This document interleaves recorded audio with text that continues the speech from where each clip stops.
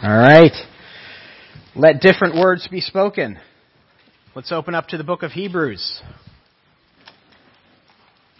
Been in Genesis for quite a long time. We're going to be looking at Hebrews for quite a long time.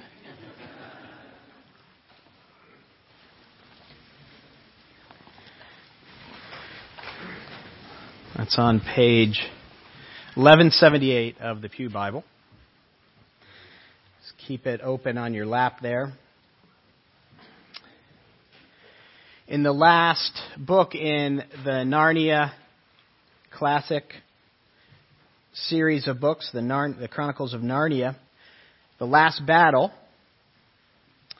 in it C.S. Lewis is describing the spiritual life. In the last battle, every person that had traveled to Narnia as a child returns to help save it one last time. Everyone except Susan. We get a few details about her throughout the book. But then at the end of the book, High King Peter is asked pointedly where Susan is. And he says, "My sister Susan is no longer a friend of Narnia."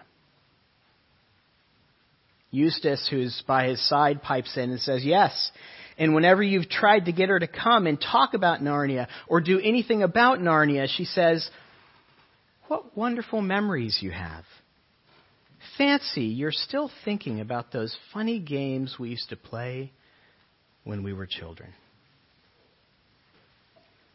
You see, Susan thought that she had become too old, too grown up, too mature for Aslan and Narnia. And though she had experienced it once, she had left it behind. That's what the whole book of Hebrews is written to prevent. The Susan syndrome. People who are tempted to leave the faith. People who are tempted to turn their back on Christ. People who have experienced the Christian life. But as Asaph said in Psalm 73, whose foot is beginning to slip, whose grip is beginning to loosen. To people like that, the book of Hebrews is written. And the author wastes no time in getting to the crux of the matter. He wants to start out with a thick foundation, and we see that thick foundation in the first 3 verses of the book. Look with me at God's Word. Long ago, at many times, and in many ways, God spoke to our fathers by the prophets. But in these last days, He has spoken to us by His Son, whom He appointed the heir of all things, through whom He created the world. He's the radiance of the glory of God and the exact imprint of His nature. And He upholds the universe by the word of His power. After making purification for sins, He sat down at the right hand of the Majesty on high. When Charles Spurgeon was preaching this text on May 21st, 1882, he announced to his congregation, "I have nothing to do tonight except preach Christ." And that's exactly the same today. These 3 verses lay the foundation for all the author is going to say. He's going to go back to this foundation again and again and again and again throughout the 13 chapters we have. He's going to use what is said here to prove the rest of his points. But to understand why the author opens up in such a heavy way, such an attention getting style, we have to be familiar with 3 bits of information as we begin our study together. 3 things. First thing is, Hebrews is written about 30 to 40 years after Christ rose from the dead and ascended into heaven. somewhere in the mid-60s, probably the mid to late 60s AD. Before the temple was destroyed in 70 AD, it's assumed that the temple sacrifices are continuing throughout the letter, that Judaism is still an accepted religion, an organized religion before the diaspora, and that Jerusalem is still the center of that religion. Second thing we have to know is that this letter is written to a predominantly Jewish population, a predominantly Jewish, maybe church. These people knew their scriptures exceedingly well. There's over 30 direct quotes from the Old Testament in the book of Hebrews. There's over 50 allusions to the Old Testament in these 13 chapters. So to understand this book, you really have to understand the Old Testament. So I just want to encourage you right now as we progressively make our way through the book and we read the text before you come to worship. Pause every time you read an Old Testament reference and go back and read it in context. You have to understand that to understand what God is saying here. And the third thing that we have to understand is these Jews, this Jewish population that he's writing to, are being severely tempted to leave the faith. The author has heard that these Jewish believers are starting to talk, starting to murmur and say, is it worth it? They're considering returning to Judaism, the old way they used to worship. So there's some type of pressure that is being put on this community, this Jewish community, perhaps by the Neronic persecutions. When Rome burned in 64 AD, the Caesar then, Nero, used the Christians as a scapegoat and blamed them and began this new wave of persecution against our brothers and sisters. It was pretty horrifying. And so they're beginning to feel the truth of what Jesus said 30 to 40 years earlier when he said, listen, no servant is above his master. If they persecuted me, they're going to persecute you. They're starting to feel that pressure. And these Jewish Christians are starting to ask the question that you and I ask from time to time, if we're honest. They're starting to ask the question, is it worth it? Is it worth it? Is following Christ worth what I'm starting to pay? And high schoolers, I'm talking to you. You're starting to feel that pressure right now. You're starting to ask that question right now because it's not cool anymore to be a Christian. And you're starting to say, is it worth it? Your friends don't want to come to youth group with you anymore. And you start asking the question, is it worth it? Your friend group, they're starting to do things that you know doesn't honor God and is not the way God intended you to act or say or be. And you're going to start saying, is it worth it? My friends aren't calling me anymore. They don't want to hang out with me anymore. Is it worth it? And I have some news for you. I want to inform you of something. It doesn't stop when you get your graduation certificate. It's there in college. It's there in your 20s when you're starting to make your way in the world. It's in your 30s when you have a job that you think is secure. It's in your 40s. It's in your 50s. It's in your 60s when you start thinking about retirement. It's in your 70s when you're 80s when you're retired. It's in your 90s. It's there until the day you die. Is it worth it?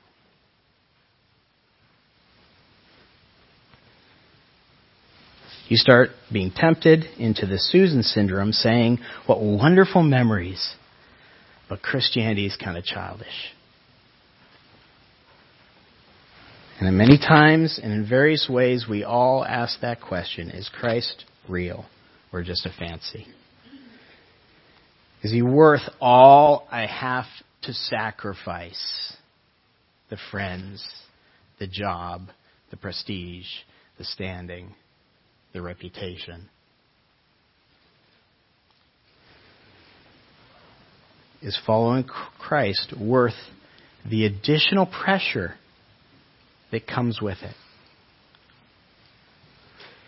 That's what the Jewish audience was starting to ask. They're tempted to go back to Judaism, return to the old ways, going back to the works-based kosher system. Temple sacrifices. Gosh, that was much easier. To return to the old heroes, Moses and Joshua, to return to the old covenant, the old promises, the old assurances. And what the author states right out of the gates is Jesus is greater. Jesus is greater than all those things. Jesus is greater. Stuart Oliot in his commentary wrote, "Nobody must despise the Old Testament," and listen to this, "but nor must anyone overvalue it. It is genuine revelation, but the way that revelation came was sporadic, fragmentary, varied, progressive, in a word, incomplete. Incomplete without Christ." And the author says so in verse 1. "Long ago and in many times and in many ways God spoke to our fathers by the prophets, but in these last days He has spoken to us by His Son." I've named this sermon series Greater Than because that's what the author wants these Jews tempted to go back to Judaism to realize. Jesus is greater than anything and everything they're tempted to go back to. Greater than any angels, chapters 1 and 2. Superior to any other messenger that has ever come. Greater than the mediator Moses, chapter 3. We're going to look at, he's a better mediator of a covenant. Jesus is greater than any promised land rest. The Jews were looking always back to, wasn't it great under David? We didn't have any war. We just rested. We were in the land. We had milk and honey. Jesus is greater than that. Greater conqueror than Joshua in chapter 4. A greater king than Melchizedek in chapter 7. A greater high priest than any who had ever served. Takes 3 chapters to prove that. His sacrifice is greater than the temples. His blood purchases a greater covenant. His death gives us greater assurances, greater promises, greater guarantees.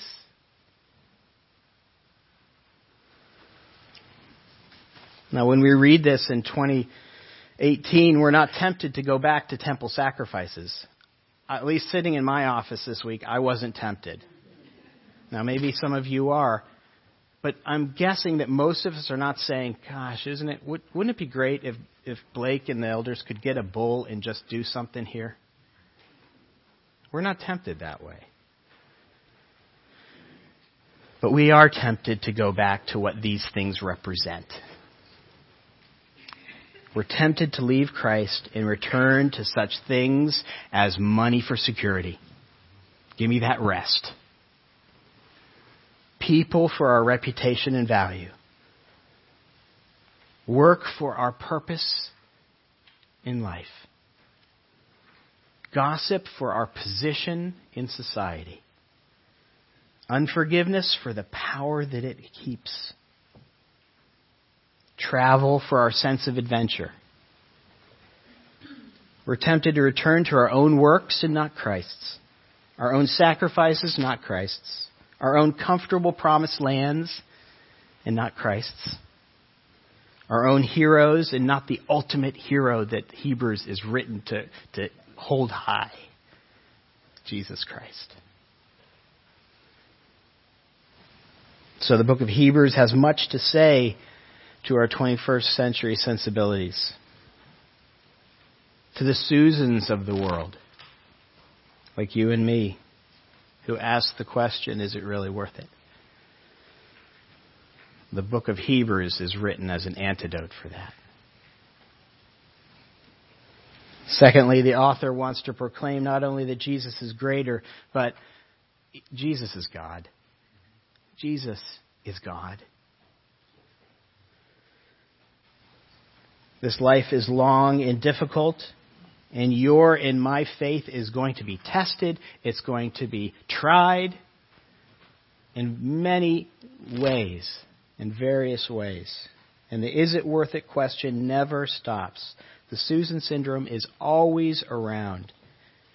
And the author knows that spiritual perseverance can only be deepened by grasping the majesty of Jesus Christ. Your perseverance comes when the difficult times hit you by knowing that Jesus is God.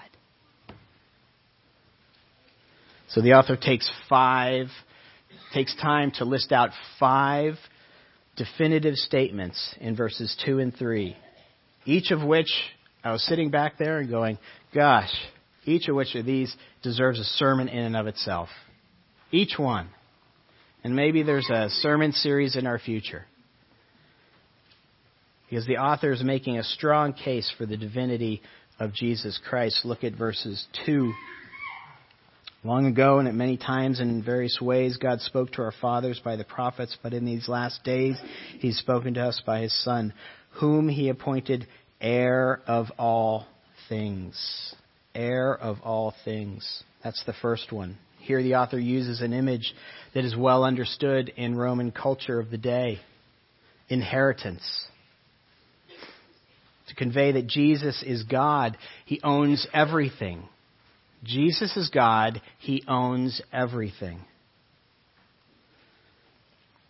This picture is portrayed in perhaps one of my favorite sections of Scripture, Revelation 4 and 5, that picture that God gave John of heaven with God the Father sitting in the middle on the throne and the concentric circles of people praising Him in chapter 4. Thousands upon thousands, countless people praising Him. But then in chapter 5, in walks, as John puts it, one who looks like a lamb that was slain. And He walks up to God, and God is holding in His hand a scroll with 7 seals on it. Do you remember this? And He takes that scroll. Now, to you and me, that wouldn't mean much, but back in Roman times, they knew exactly what he was talking about. Roman law required that a will had to be sealed 7 times to protect it from tampering. Sealed with every wrap. And the seal could not be broken until the actual heir comes and takes it. And if you know the book of Revelation, you know in chapter 5 he takes it, and in chapter 6 he begins opening the seals, right? Now in chapter 5, John begins to weep because he can't think of anybody possibly who is worthy to take that deed, which is the deed to the earth. The ownership of the earth. That's what God is holding. Who can take that? Who is worthy? And the Lamb who is slain comes up and takes it out of His hand, begins to open it. He is worthy. The angel says, "Weep no more. Behold, the Lion of the tribe of Judah, the Root of David, has conquered, so He can open the scroll and its 7 seals." Jesus rightfully takes the scroll from God because He is the rightful heir. Now He owns everything. He is God. He owns everything. That's what's being communicated there. Secondly, Jesus is also co-creator. The word says, through whom He also created the world. Paul puts it this way in Colossians chapter 1. For by him all things were created in heaven and on earth, visible and invisible. Whether thrones or dominions or rulers or authorities, all things were created through him and for him. MacArthur says one of the greatest proofs of Jesus' divinity is his ability to create. Only God has the ability to create something out of nothing. Our puny brains can't even comprehend that, what nothing even looks like. But only God can create something out of nothing. When we create, we take something that is already created and create something new. When Satan creates, he takes something good that God created and warps it. Only God can create. I was so pleased to hear in Sunday school the video we watched about just immersing yourself in the wonder of God and the glory of God so that you have that you can pass on to your kids. And I was doing that this week when I was thinking about God creating the human body. That the heart in the human body pumps 800 million times. 800 million times in an average lifetime. And pumps enough blood to fill a tanker cars on a train from Boston to New York. Isn't that amazing? He created the human ear that amazingly converts sound waves from air to liquid. Whose brain captures a lifetime of memories in a cubic half inch. That's amazing. He created everything from minute atoms and quarks and leptons and neutrinos, which have no measurable size, to our galaxy, which is immeasurable in comprehension. 600 trillion miles across. We can't even think in those terms. And that's only one of which is 100 million galaxies containing another 100,000 million stars. We just have to kind of sit back and nod our head at that point. Jesus created it all. That's why every creature in heaven and on earth and under the earth and under the sea and all that was in them will someday sing this song.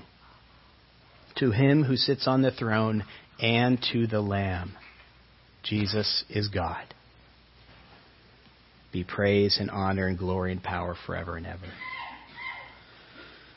Jesus is also the radiance of the glory of God.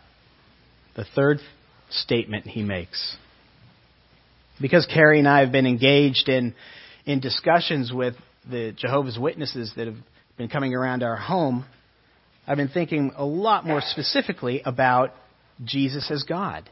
Because that's one of their aberrant heretical beliefs, that Jesus is not God. He's just the first and greatest created being. So I've been doing a lot of thinking around this. And this verse is very helpful. Sorry to say the King James Version isn't very helpful, who being the very brightness of his glory. Nor are some other translations aren't very helpful here. Some of you have, he is the reflection of God's glory. I think radiance is very helpful here. He's the radiance of God's glory. Because there's a big difference between the sun and the moon. The moon reflects the sun's brightness. Without the sun, the moon is dark, dead, cannot be seen. The moon relies on the sun's light. Here he's saying, no. He's not reflecting anything. He's the actual source, too. He's the source of light. He's the radiance of God's glory. Jesus does not simply reflect God's glory. He's the source of it, just like the Father. And we see glimpses of this in Scripture with the Transfiguration, right? His glory is shown for a brief moment. When Saul encounters him on the road to Damascus, do you remember that? The brightness of his glory is shown, blinds Paul. See that in Revelation with the descriptions of Jesus. Jesus is not a secondary reflection of God. He's the radiating source, as the Nicene Creed put it so well. God of God, light of light, very God of very God. You see, those men who crafted those confessions were very specific. They knew what they were writing. Fourth, Jesus is the exact imprint of his nature. The word picture here, given to us here, refers to a coin whose image is stamped. And the image on the coin exactly duplicates the image of the stamp. Or maybe better, a wax seal in a ring. The wax seal, once you press it into that soft wax from the ring, they're an exact copy of each other. The point is, when you see Jesus, you are seeing the Father. That's what he's trying to say. When you see how Jesus acts, you know how the Father acts, because they're one and the same. When you know what Jesus is like, you know what the Father is like. That's why it's so silly to think of the God of the Old Testament, the Father is wrathful, and the God in the New Testament, Jesus is so nice. Just take 45 minutes this week and read Revelation. And you'll see what God the Father is like through his Son coming to judge the earth. So the author is challenging those Jews tempted to go back to Judaism. Why would you want to go back to the types and shadows when you have the very image of God in flesh here? He's imploring with them, why would you want to go back to the prophecies and promises when you have the fulfillment of them right here? Why would you want to go back to a God that you cannot see when God came and revealed himself in flesh? And lastly, Jesus upholds the universe by his word of his power. Colossians 1:17 says it this way, that he is before all things, and in him all things hold together. Many people, when they read this, they think of Atlas. That's what came to my mind. He's upholding the world.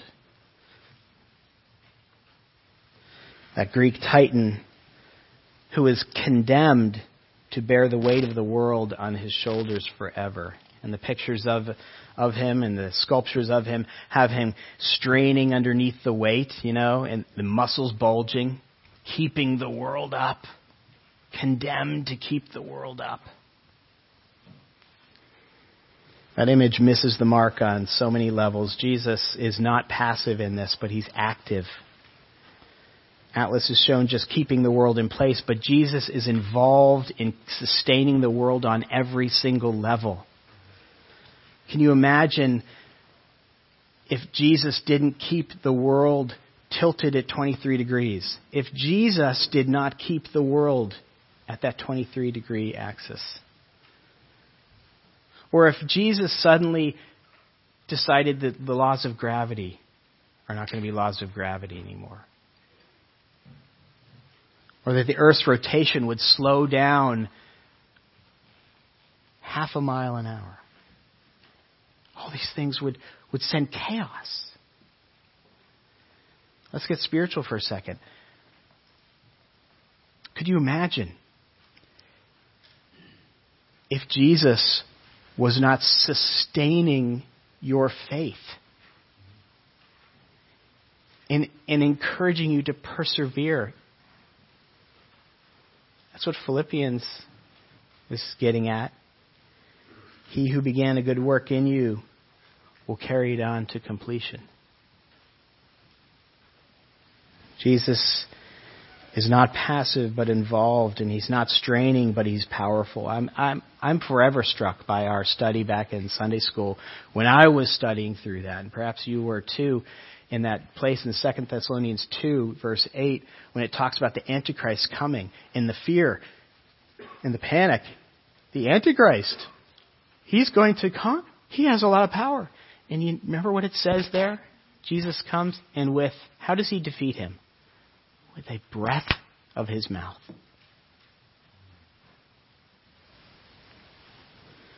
And unlike Atlas, Jesus is not condemned to do this at all. But he's willing. And that brings us to our last point. Jesus is the only Savior.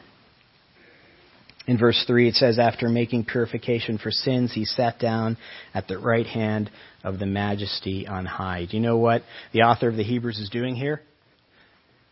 He's just giving shorthand for the gospel. It's a shorthand for the gospel. Jesus came and made purifications for all our sin. He willingly came. That's what we're celebrating. Why do we light these candles, these silly candles? Why do we call this Advent? Why do we celebrate this time of year? We are celebrating God willingly coming to save us. He wasn't coerced. His love propelled him into this world. Just like if your child is about to be hit by a car, your love propels you into the street.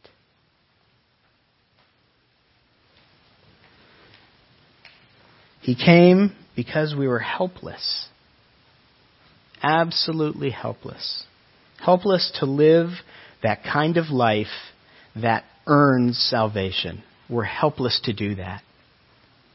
We sin in word, thought, and deed every moment of every day.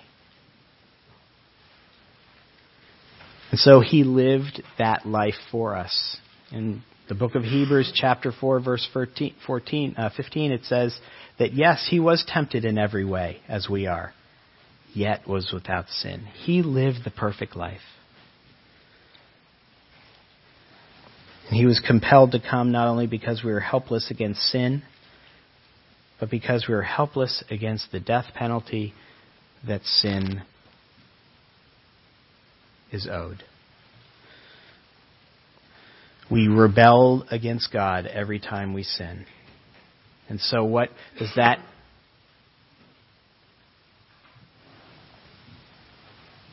When we rebel against God, the payment of that is death. And Jesus came to take that death for us, dying on the cross. And then the writer says he sat down at the right hand of the Majesty on high. Jesus didn't stay dead. Jesus rose again on the third day in conquering sin, death, and Satan, and now has a place of honor and power in heaven. What the writer wants his readers to know is that belief in the gospel of Jesus Christ is the only way to salvation. Jesus said, I am the way, the truth, and the life. No man comes to the Father except through me. Paul wrote it another way. For there is one God, and there is one mediator between God and man, the man Jesus Christ. There's only one way to get out of this life alive. And that's through Jesus Christ. Now the author starts out saying these three things and being very clear about Jesus being the only way because the consequences of turning your back on Jesus are dire. That's what makes the book of Hebrews, if you've been reading it ahead, and I hope you do, and I encourage you to do that, if you're reading ahead, it's a scary book to read because there are so many warnings in it. Warnings like, we must pay careful attention, therefore, to what we have heard, the gospel, so that we do not drift away. How can we escape if we ignore such a salvation? It's a tough rhetorical question. Or in chapter 6, it is impossible for those who have once been enlightened, who have tasted the heavenly gift, who have shared in the Holy Spirit, who have tasted the good word of God and the powers of the age to come. In other words, they've been living as a Christian. If they fall away, to be brought back to repentance. It's a tough warning. Or chapter 10, if we deliberately keep on sinning after we have received the knowledge of the truth, there is no sacrifice left for sin, but only a fearful expectation of judgment and of raging fire that will consume the enemies of God. You see, Susan's syndrome has consequences. The stakes could not be higher. If Jesus is the only Savior, turning away from him is not only foolish and dangerous, but it is tragic.